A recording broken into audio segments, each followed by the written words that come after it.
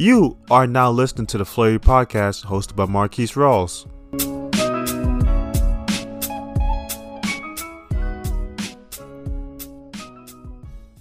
Wow, it's actually been quite a while since I recorded an episode. I think it's been about 6 to 8 weeks. That's almost 2 months since I recorded an episode, but 2 reasons why I returned. One, because I actually enjoy recording these and I love boxing. And I felt like I wanted to just come back and talk about this big boxing event that happened. And two, this is the first pay-per-view boxing fight that we had in the boxing bubble. And it's kind of a big deal. It kind of is. First, I'm going to give a little breakdown of the entire pay-per-view event because it was a little different than your usual pay-per-view. The way they did this was they had one card where it was 3 fights. And Jermall Charlo versus Sergey was the main event. Then they had like a 40 to 45 minute intermission. And then they had the second card where Jermell Charlo versus Jason Rosario was the headline. Overall, I think I'm going to talk about the overall card like fully. I think it was worth it because a regular pay-per-view event, you pay your $70, $80, however much it is, and you get 4 fights, the 3 undercards in the main event. But this one, we got 4 undercards and 2 main events. So we did get more fights, but sometimes it's not about the quantity of the fight, but the quality of the fights. Brandon Figueroa, I'm going to use him as an example because he had a fight. He was, I believe, the second undercard fight of the first card. In the entire fight, it was action-packed. From start to finish, Brandon Figueroa, he's coming forward. He's throwing 100 punches around. And that's what people want to see. They want to see action. People love action in boxing. But I didn't really enjoy it. I didn't enjoy it because it was the same round over and over and over again for 12 rounds straight. It was too one-sided for me to actually enjoy it. Now, I love seeing action. Like, don't get me wrong. I love seeing people throwing punches, how people maneuver around the ring, how they use their skills and their tactics to win a round or even win a fight. But I kind of want to see like a fight. And in order for it to be a fight, that means that means both people have to be given and taken. Brandon, he didn't really take. He gave hell of a lot. He didn't really take much. Yeah, he got hit a lot, but he didn't really. I don't think he lost a round that fight. I don't think he lost a round. It was too one-sided. He did whatever he wanted. The other guy, like I said, he landed a few shots here and there, but he was basically a punching bag for Brandon. And the fight, I just didn't enjoy. The first few rounds I enjoyed, but then once I realized how this fight is going, I couldn't get into it. I like to see a fight where it's a give and take. Maybe this person wins 1 or 2 rounds here, then the next person wins the 2 rounds there, or this person, he wins one round, the other person wins 3, then he comes back and win a couple more rounds. I want to see a give and take. That to me is what I love about boxing. There's a give and take, and at the end, whoever could persevere more wins the fight. I don't want to be seeing these one-sided fights no more. And it's not Brandon's fault. Maybe it is his fault because he should have chose a better opposition in front of him. Boxing, it's about style. It's about a style clash. And I think Brandon, he just has a style where a lot of fights like this, it just happens for him. It just naturally happens because of the style that he fights.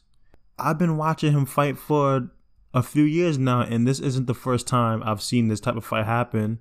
But usually he could somehow get the knockout. This one, it was a TKO late into the fight. But I'm just saying, I just didn't really enjoy it that much. Now, you as a fan, you probably loved it. You probably enjoyed it. And I'm happy that you enjoyed it, but it's not for me. Now, I'm not going to talk about the other undercard fights. Like, even though they were pretty good, I liked the Luis Neri fight. I liked it. It showed him in a different spotlight. He didn't look as poised and comfortable as I'm used to seeing him. But I want to get to these two main events. So I'm going to start with Jermell Charlo versus Jason Rosario. The Jermell Charlo one, I have so much to say about that fight. So I'm going to start with Jermell Charlo, Jason Rosario. Now, coming into the fight, I already had in my mind that Charlo was going to win. Rosario's good. He has power.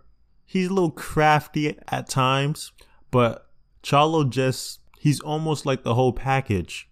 He has good defense. He has the power. He has the boxing ability. He has the athletic talents. So he basically is the whole package. So I knew Rosario wouldn't be able to beat him, but I knew that he could give him a little bit of trouble, which he really did. He gave him trouble. It was almost a resemblance of when Charlo fought Tony Harrison the first time. Now, I think Charlo won the first fight against Tony Harrison, but Tony Harrison, he did things where it's like, oh, Charlo looks a little uncomfortable. Charlo's getting hit with shots that he wouldn't normally get hit with. And that's what Rosario did, but I think he did it a little bit better. Now, Charlo, he was a better fighter than he was when he first fought Harrison in the second time, so he was able to deal with it a little better. But Rosario, he came to fight, and he was landing some bombs, and he was landing some good shots. Nothing too spectacular. I think he did land a couple bombs that it didn't hurt Charlo at all. Charlo, he got an iron chin. He's not called Iron Man for no reason. So it didn't really hurt him, but it got his attention. It woke him up.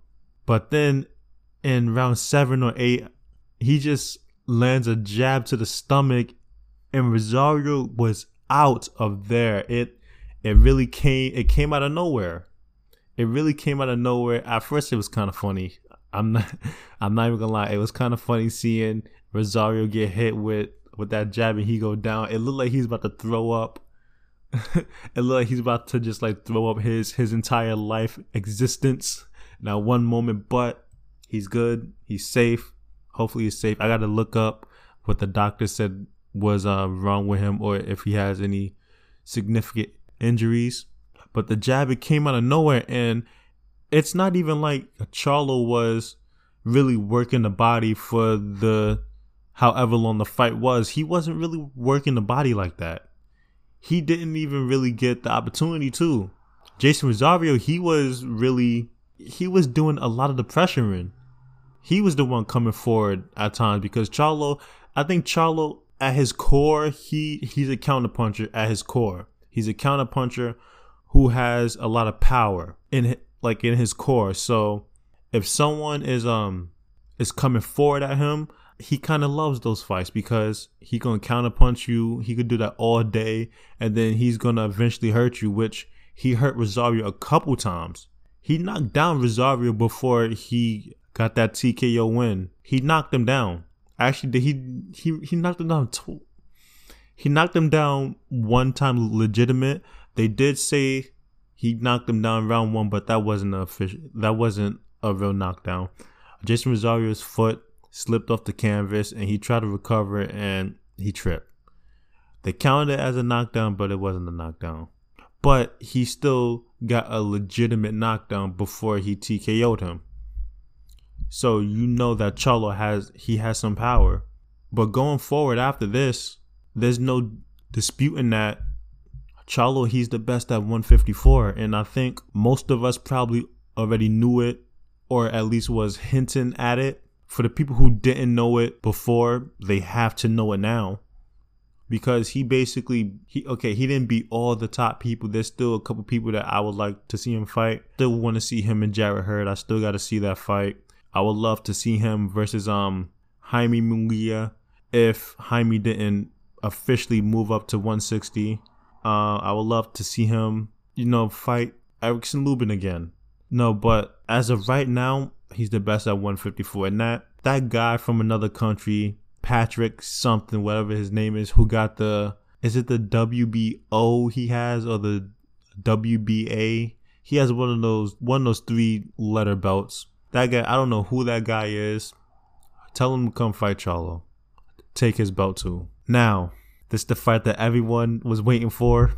The fight that I have been saying will be the best fight of the card. And indeed it was. Jermall Charlo versus Sergey Derevyanchenko. And it was a war. I knew Charlo was the man. I knew he was elite. I knew he could fight with the best of them. But y'all doubted him. All you people doubted him. Y'all said, oh, he hasn't proven himself. Oh, he had a couple fights with two journeymen and they gave him a little trouble. Oh, he fought that guy Adams and he couldn't knock him out. Okay. Y'all doubted my guy Charlo. Y'all doubted Jermall, the hitman Charlo. Okay. And y'all was saying Sergey, very talented guy. He's not elite class. He's borderline elite. He had a loss against Dave Jacobs, then a loss against Triple G, which majority of people think he beat Triple G, but that's neither here or there. Y'all was saying that Sergey's gonna come and really test him, might even beat him. You know what I said to everyone who thought that? Nah, not Charlo. Charlo, he's gonna step up to the plate, and guess what he did? He didn't just step up to the plate. He made a whole new goddamn plate and put Sergey on that goddamn plate. Served him up on a fucking platter. And it was a fucking war. And I loved every second of it. Every second. I'm sitting there. Now that is what I was talking about earlier, where I want to see a fight. Because there were rounds where Charlo was winning rounds. Then Sergey's winning rounds. Then Charlo's landing big bombs. Then Sergey's landing big bombs. And then Charlo, it seemed to look like Charlo, he got rocked a little bit. It looked like he got hurt a little bit. Then Sergey, he got hurt a couple times. And that was really a back and forth give and take. And Charlo won it fair and square. He withstood the storm of Sergey with his power, with his footwork to control more real estate of the ring. He pressured Sergey at times in the right moments. Even though Sergey's game plan was to really fight up close in the pocket with Charlo, because he thought that Charlo, he has good power. Everyone knows that. But if he could sort of like smother his shots a little bit and even like land his short hooks, because Charlo's bigger and taller than Sergey, so Sergey had to do more to get in. But even if Sergey was getting close, Charlo couldn't land his jab neither. And Charlo's jab was actually really fantastic in this fight. It's fantastic. He won a couple early rounds just because he was using his jab good enough. That's how good his jab was. But Sergey being Sergey, he made the proper adjustments to give himself the best chance. But Charlo is too good. He's too good. Anyone who had any doubts or questioned Charlo's ability if he can fight with the top elite people, he could fight with them. He could bang with them. Daniel Jacobs, you turned down that Charlo fight a couple years ago. Now you got to take it. You said Charlo wasn't ready. He ready now. And I bet he whoop your ass. Okay, probably not whoop your ass, but I bet he could beat you. Yo, Canelo, come see Charlo. I bet he could beat you. Yo, Triple G, come see Charlo. I think I'm going to be the first one to say it. Triple G has never been knocked down, or I've never seen him knocked down. Charlo could be the first person to knock him down. Facts. Triple G is great. He's still great. They say he missed a step. So what? He's still great, fantastic. He could take a punch like no other. He hasn't felt that Charlo punch, though. He hasn't felt that Charlo punch, that Hitman Charlo punch. He didn't feel that. He didn't feel that combination. He didn't feel that uppercut. Where's he feel that uppercut? All right. So that's all the fights I'm going to talk about. I didn't really go in depth with each fight, like breaking it down how I used to, because I was just so excited to actually see these big fights, because I love the ESPN boxing bubble that they had, but those fights, it started dragging for me. It started getting dragged out, and I don't have ESPN Plus and DAZN. They put on a couple decent cards, but I was waiting for the big fights to happen, the big fights. And these were the first two big fights, and they delivered on all fronts. And I am thoroughly happy. I'm excited and I'm satisfied that it was just fantastic fights. You were just listening to the Floyd Podcast hosted by Marquise Ross. Stay tuned for the next episode, or go back and listen to the previous episodes if you haven't done so.